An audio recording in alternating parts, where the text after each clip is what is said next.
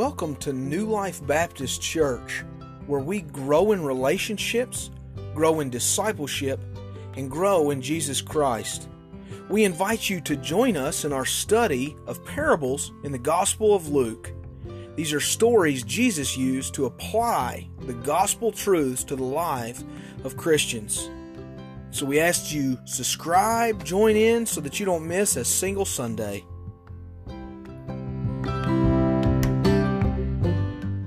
This morning we're still in chapter 13, and so you can follow along in the outline we have on the back of the bulletin there. This is somewhat of a simple parable. Really, the way I like it, it's just straightforward to the chase, and we can mull it over in our mind. That's what we hope to do this morning, the parable of the mustard seed and of the leaven. And ultimately, I hope what we see in this is illustrated in this analogy within the parable. What I hope we find is that Christianity is primarily a movement. And that's what we're going to look toward this morning after giving the illustrations from Jesus Christ. And so we'll jump in. It's in Luke 13. I'll begin reading in verse 18 just through 21. It's a short section there. And I welcome you to stand as we honor the reading of God's Word together. Luke 13, beginning in verse 18.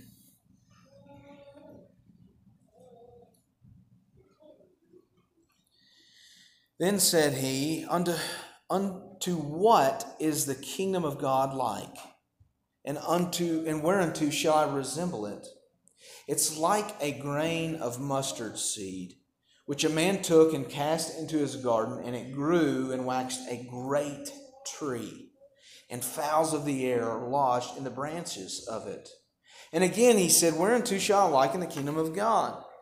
It is like leaven, which a woman took and hid in 3 measures of meal, till the whole was leavened.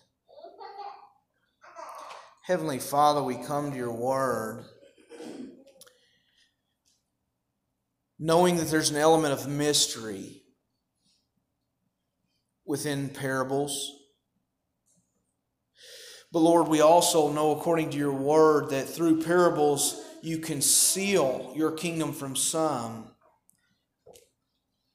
and yet you use them in a wonderful way to reveal your kingdom to others. Lord, we thank you that this morning many of those sitting here are those that you have already revealed yourself to in a number of ways. And Lord, we pray this morning that you administer to us by your Spirit, that we would come to know you more fully even today. Lord, I pray your blessings upon all of us, Lord, and I ask especially for your blessings, that as I handle your word, that I am faithful in the preaching of it. Lord, that at all costs you speak to us through your word. And so, Lord, we trust you to guide us as we study your word. In the name of Jesus Christ, we pray. Amen. And you all may be seated.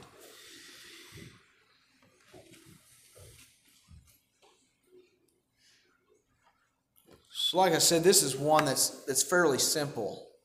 And I always feel like it's nice to have just a few verses where we can slow down and really begin to meditate upon those passages and run them over and to see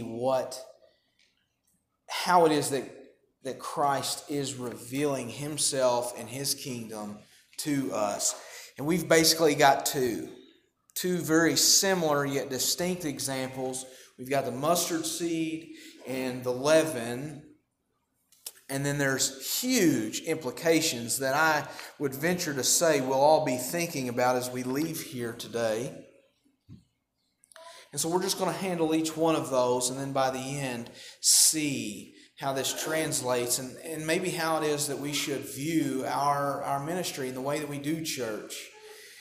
So first, like the mustard seed in verses 18 and 19, he says, what should I compare the kingdom to? It's like a grain of mustard seed. Later in Luke, he's going to actually use the same expression, which a lot of times my mind goes to when I hear mustard seed. I think of the passage whenever we have faith like the grain of the mustard seed. We'll say to the mulberry tree, be uprooted and planted in the sea. And so in a similar way, Jesus is teaching using mustard seed, which is a very small seed, to describe big things through faith. But here it's more pointedly the kingdom of God as a whole. And so, just to picture for us, I like the gardening analogies. They're used pretty consistently within Scripture, and they're a particular help to us. Whenever we're trying to teach our kids things and we're able to get out in the garden and see it. And typically what you see is the bigger the seed, the bigger the fruit. We might think of a watermelon or a pumpkin has a fairly large seed relatively to a banana or an asparagus or something else. They're very tiny, and that's not. It's not like maybe that's not an exact analogy or an exact science, but in my mind, that's the way that things typically work. So that whenever we would look at a mustard seed, which I don't know if you've ever seen one, but it's a very small seed that surprisingly, it's not a fruit seed, but it does yield a tree that's common in northern Africa and in the Middle East that produces a fairly large shade tree that can grow notoriously as wide as it does tall. A nice, beautiful shade tree. And so I hope by God's grace you've been blessed to have experienced a nice big shade tree where you can hang a swing or something else. That is a blessing to us. We remember the fig tree that didn't produce shade. It's because shade is a blessing in the hot summer days. But in comparing the mustard seed to the kingdom of God, we have to really stop. Allow ourselves to slow down and just meditate, to look and admire what it is we see in that small miracle of a seed producing big life. And first is that seed has seemingly small beginnings. And so if you're filling in the blank, that's what we hope to do, is just to engage with the material in the message this morning. It has seemingly small beginnings. This is something that you can't convince me, even as we study husbandry and horticulture and all of these different things, and people even seek to modify genetic organisms and whatnot.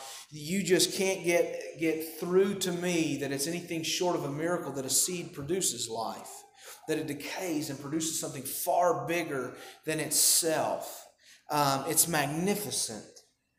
And for Jesus to say that the kingdom has this seemingly small beginnings is interesting.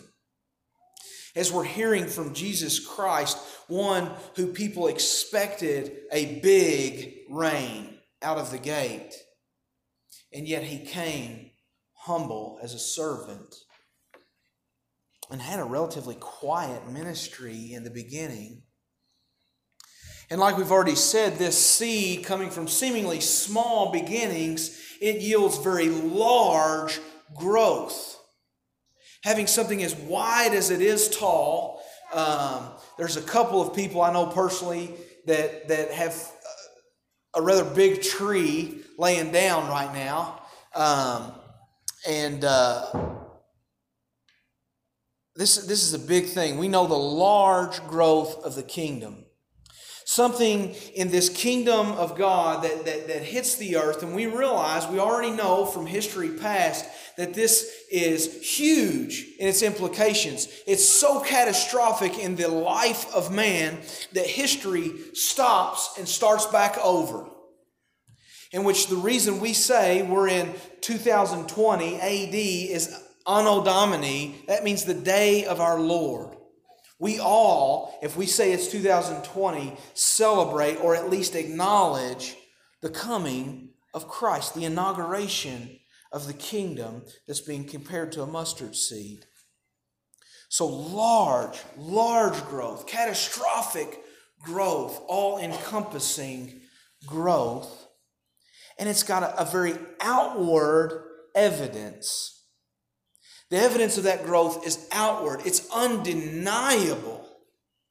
So that whenever we see just this comparison of a tiny, minute, insignificant seed cast or planted into a garden, it is undeniable when we see the growth of the kingdom.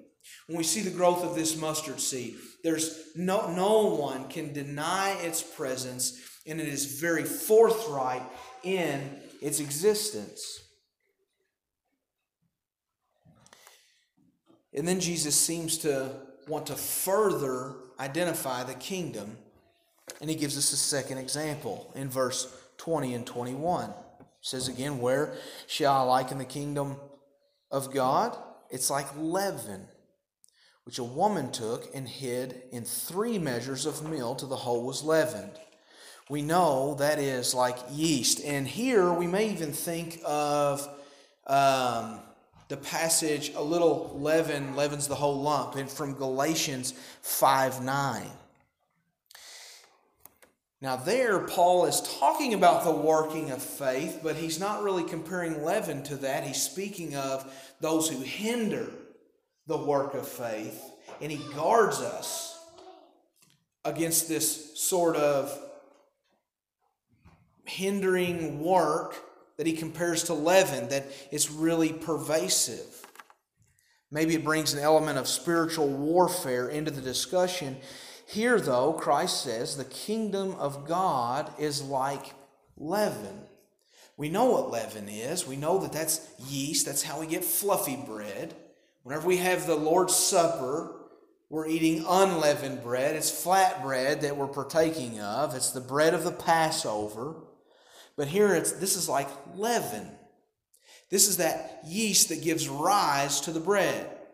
Some of you all are bakers. I don't know to what extent. Rachel makes different things, breads, cakes, and pizza, and the whole 9 yards. And she'll use the yeast that is activated in water and is added to the flour and so on. Y'all know how that works.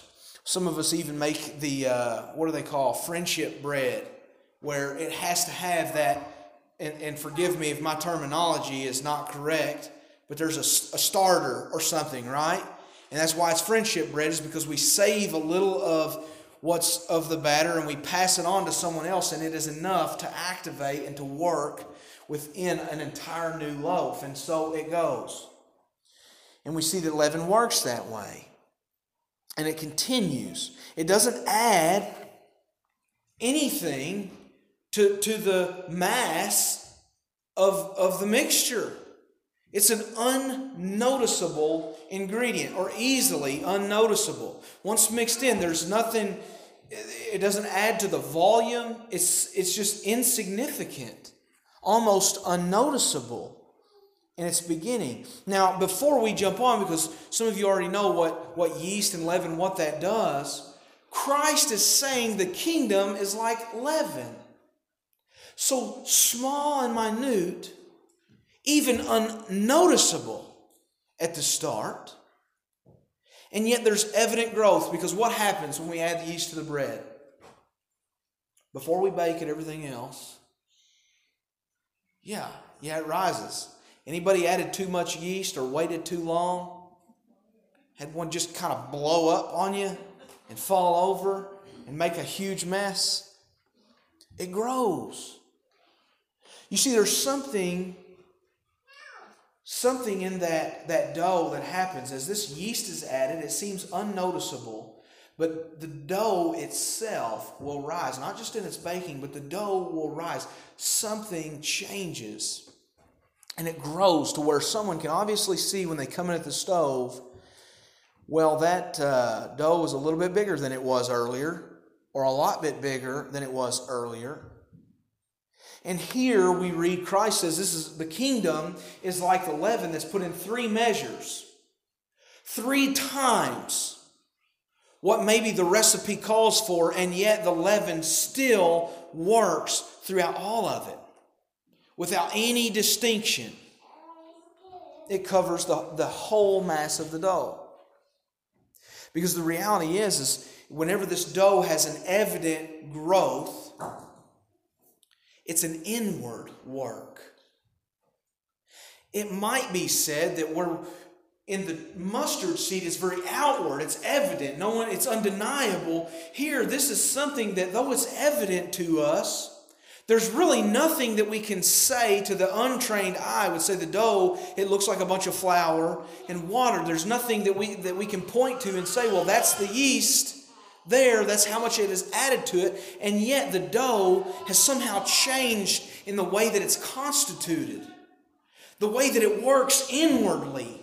And the dough itself changes. We already know the yeast is but just a pinch. You don't add much to it, do you, ladies? Not much yeast is required. It can't add this volume to the dough. And yet there's an inward work that changes inherently what the dough is by itself because of the yeast. I hope you're able to make some of those connections already. Some of these things are what the minds of Jesus' original audience is drawn to. They already know how small the mustard seed is. They already know how wonderful the shade tree is that provides the shepherd and their sheep shade out in the pasture. They already know the way leaven works and the way it is to the bread. And I might even argue, thinking about this now, that Jesus has made pains to illustrate this to both the man and the woman. It is an entirely indiscriminatory message. Now, this is where we need to step back and think, what is he talking about? To ones who may have expected God to come and reign, who look forward to and wait upon the promises of God that's been given through all the prophets, and now they're told what you're looking for is like the mustard seed. It's like the leaven. Something both of which seems insignificant, both of which experience great growth. But both of those examples are both outward, undeniable, but inward and pervasive growth. And so I've already sort of spelled out some of the final outline, but we have got to see Christianity as a movement. First, the bottom line is we could almost apply the kingdom directly and just say how it is that the kingdom meets each one of these 3 little subpoints that we've gone through in each example. But the reality is the kingdom of God is foolishness to the world. Don't you understand how small beginnings, how seemingly insignificant it is that our hero, the grand protagonist in the Christian story, died? He was put to death on a cross. That doesn't look like the victorious entrance of a new regime. Small beginnings. Even after the resurrection, it's either denied or forgotten, or if whether people are unaware, it just sounds like foolishness. Paul makes that clear in the 1st chapter in 1 Corinthians. This is foolishness to the world. We so often busy ourselves with conversations of creation or how the end will come or present events. And people are so stricken with, how could that be true? How could God create in 6 days? Or how could He be so at work now? And say, look, if you can't believe that, then you got no business believing in a Savior who died and then rose again. It's outlandish. This is the sort of nature of our gospel. We've got to realize how insignificant, how paradigm shifting that is for us. And beyond that, we've got to realize in the context, whenever Jesus is talking about the kingdom, readying us for small beginnings, it takes its root in the historical and spiritual reality of the life and death of Christ. And so we can't skip over that the life and death of Jesus Christ is both a historical and a spiritual reality, or a historical reality that has eternal spiritual ramifications. It's a reality. You just can't deny it. I don't have to discuss that. There is more evidence for the life and the death, and frankly the resurrection of Jesus Christ than there is for Napoleon Bonaparte, or frankly that you or I exist. I'm just not interesting enough to write about, I don't guess. But it's a reality, an undeniable reality. He came and lived. It's a historical event. But man, in Christ, and I hope that we see this unifying work, because in that life that is a historical reality, there's a spiritual implications that last for eternity. So we're seeing in Christ, in that life that we're talking about, all of this being grounded in the reality, how small and insignificant it is that one man would bring about the kingdom of God. Understand that one man, Jesus was fully man, and yet He was fully God. He united something so insignificant, not marching in with armies and powers and principalities and authority and all of these different things that they might have expected. And yet He came in bearing the scepter.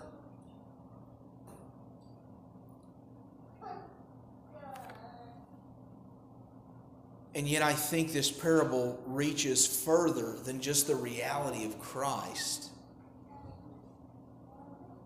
He says the kingdom of God is this way, with small beginnings, but huge, huge and pervasive growth. And there's a reason that I use that.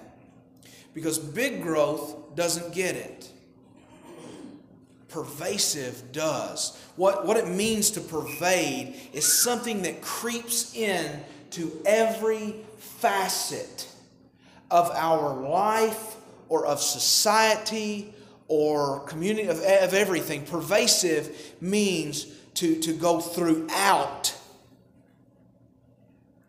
And I want you to understand, as we deal with so many different issues today, and I think that the Lord has just allowed a number of different tumultuous circumstances in our age where we have seen scare from having to do with our physical health, with viruses and things. We've seen people fearful of their own possessions. We've seen material shortages. We've seen economic downturn, joblessness. We have seen government, maybe even overreach, or if not that, certainly a government polarity, a division that I don't know that we've seen.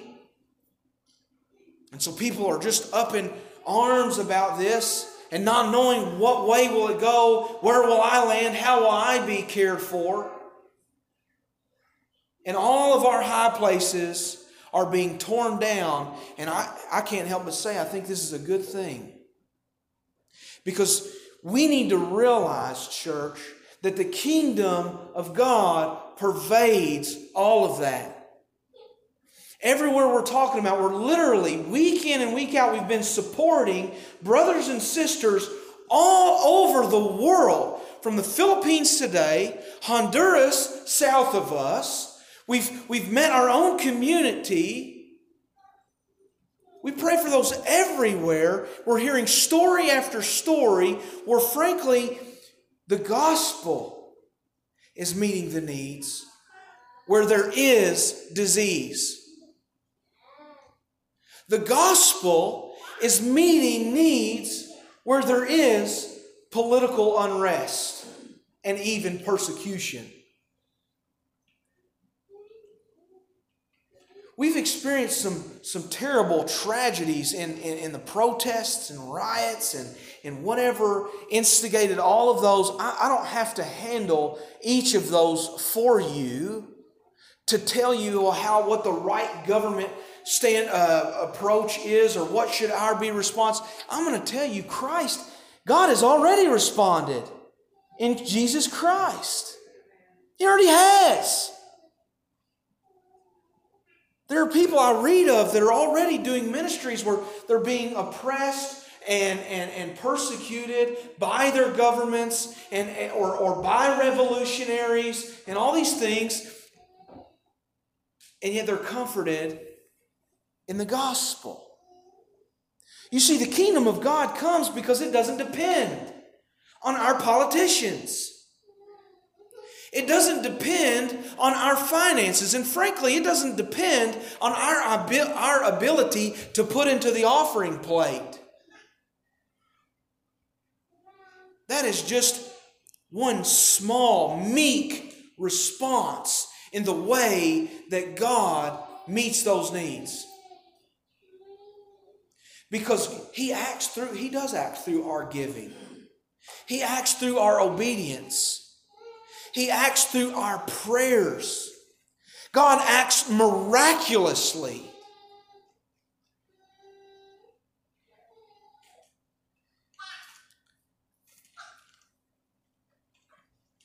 And I think sometimes we're tempted to become lazy in viewing the kingdom of God. It certainly is God's work, but we act as if we have no part in it.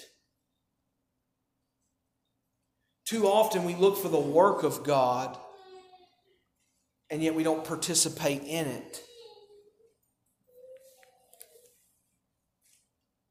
And I think we need to really take a look at the way that we do church and view Christianity as a movement. And sometimes we need reminding that people didn't come together and create a club. They didn't even think about the culture. How will we address our culture? How will we contextualize our message so that we can meet the need of the oppressed over here, or that situation that's going on over there, or what's going on within our own ranks? And sadly, a great deal of heresy has come in through our work in missions.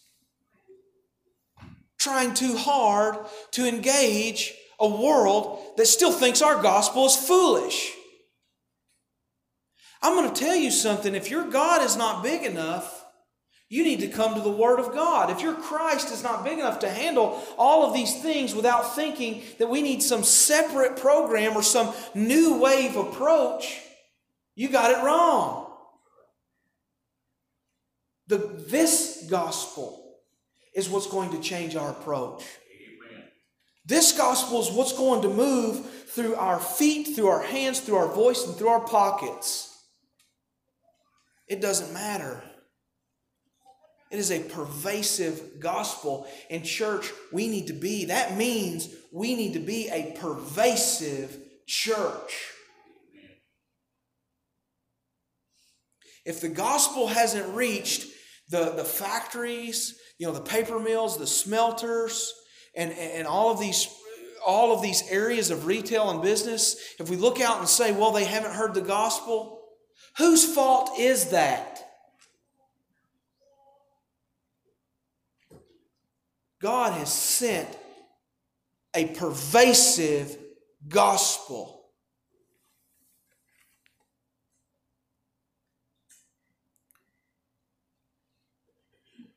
This ought to be our goal. As we do life, as we do ministry, Whenever we view the church, when we think of church, when we think of Christianity, you've got to quit thinking about your personal level of devotion. Sure, God's done a work, but He's doing a work through you. And it's not just so that you're going to be the epitome of a Christian walking through those heavenly gates. You'll either be a worker in the kingdom or a worker of iniquity.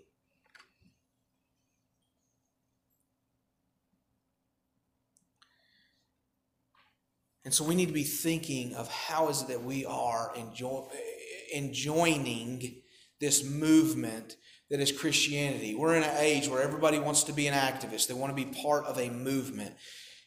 How are we doing? And really, this should characterize our life as a whole. And I wasn't going to use this example, but I did have a conversation this week where it come up because, our family, the boys, which we haven't for some time, but we do participate in judo and enjoy martial arts and things like that. And I know one man, and there's a number of acquaintances of people I've worked with, of one man he's a kung fu artist. Now, there's a great deal to be said with some of the hazards, the spiritual hazards that are involved in a number of those martial arts studies. But the reality is that a true practitioner of kung fu that's following this, he doesn't say, well, how do you practice your kung fu, or how do you do, or what are you doing? But when he says, how's your kung fu, that is life, everything. And that system of belief is kung fu. All of that is kung fu. It's like Qi or some other. We could go to any one of these sort of, which really it leads into, there is a pagan implications to all of that. But that's the way they ask is how's your kung fu? How is life?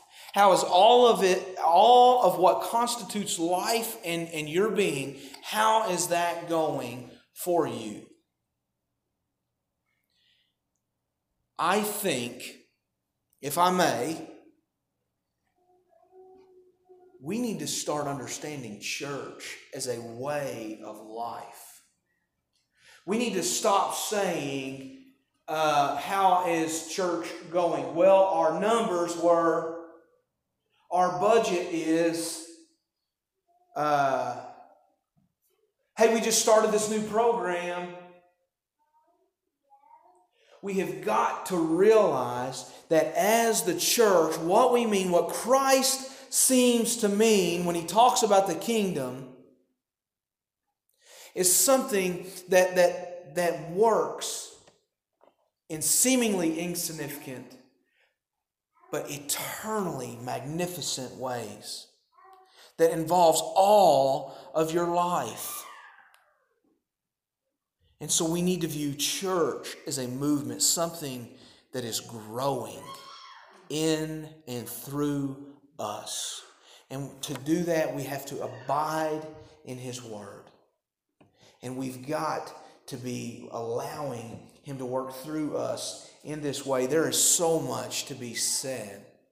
And this is where we should leave. We should close our message slightly dissatisfied with our understanding of these things. We should leave here in meditation, completely mulling over and thinking about the ways in which Christ is moving in and among us as a body of believers. We're called to a marriage supper with Christ, and yet we live our lives like we're divorced.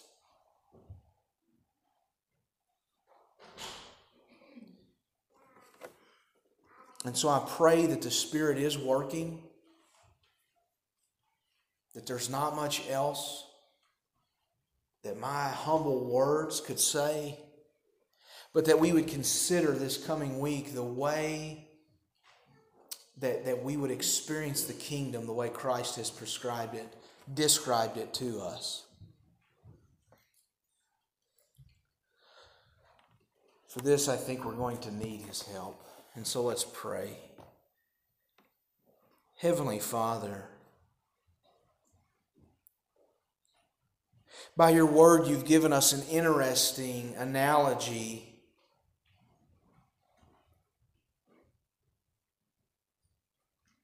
and so, Lord, I pray that you work in and through us. For one, that you would give us an understanding of just how full the work of Christ is. Lord, that we would come to a new understanding of your gospel and knowing just what that means. That it's not simply just this one and done, but Father, it is something that is still alive and functioning and growing and moving today. That there are souls yet to be impacted by this eternal and invasive gospel. And Father, as we come to you this morning seeking knowledge and awareness and conviction, we can't help but realize we're standing on the opposite side of the planet of where this gospel was brought forth and initiated for us.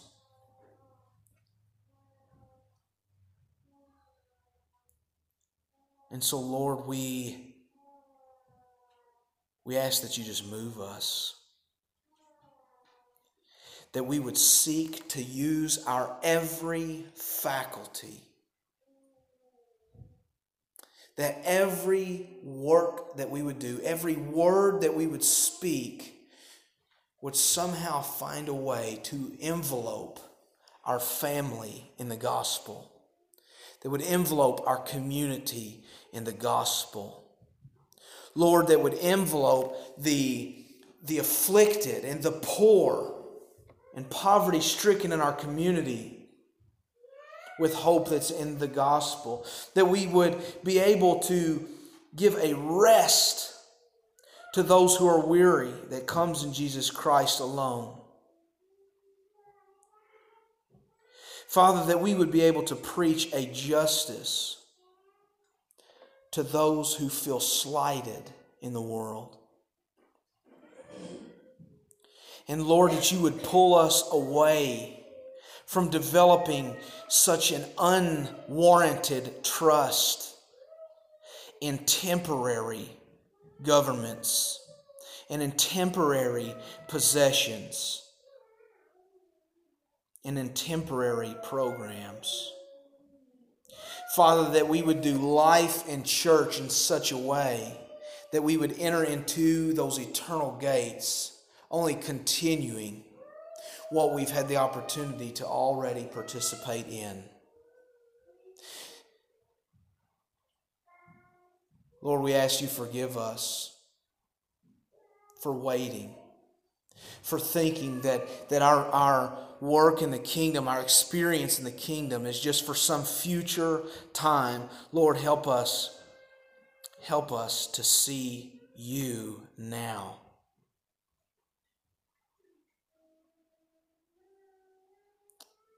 Lord, we thank you for where the work of ministry has been going on throughout the church, and we praise you for that. And we realize that in this message there is great hope, knowing that there is none in this world who your gospel is not sufficient to save. Now, Father, that we would adjourn and take that gospel with us. We ask this in the name of Jesus Christ. Amen.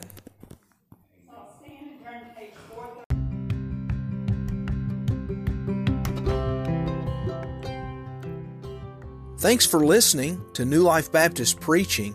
Our goal is to help you and equip you to serve in the way God is calling you. This is where we grow in relationships, we grow in discipleship, and we grow together in Jesus Christ. We hope that you continue to tune in and to subscribe so that you don't miss a single Sunday.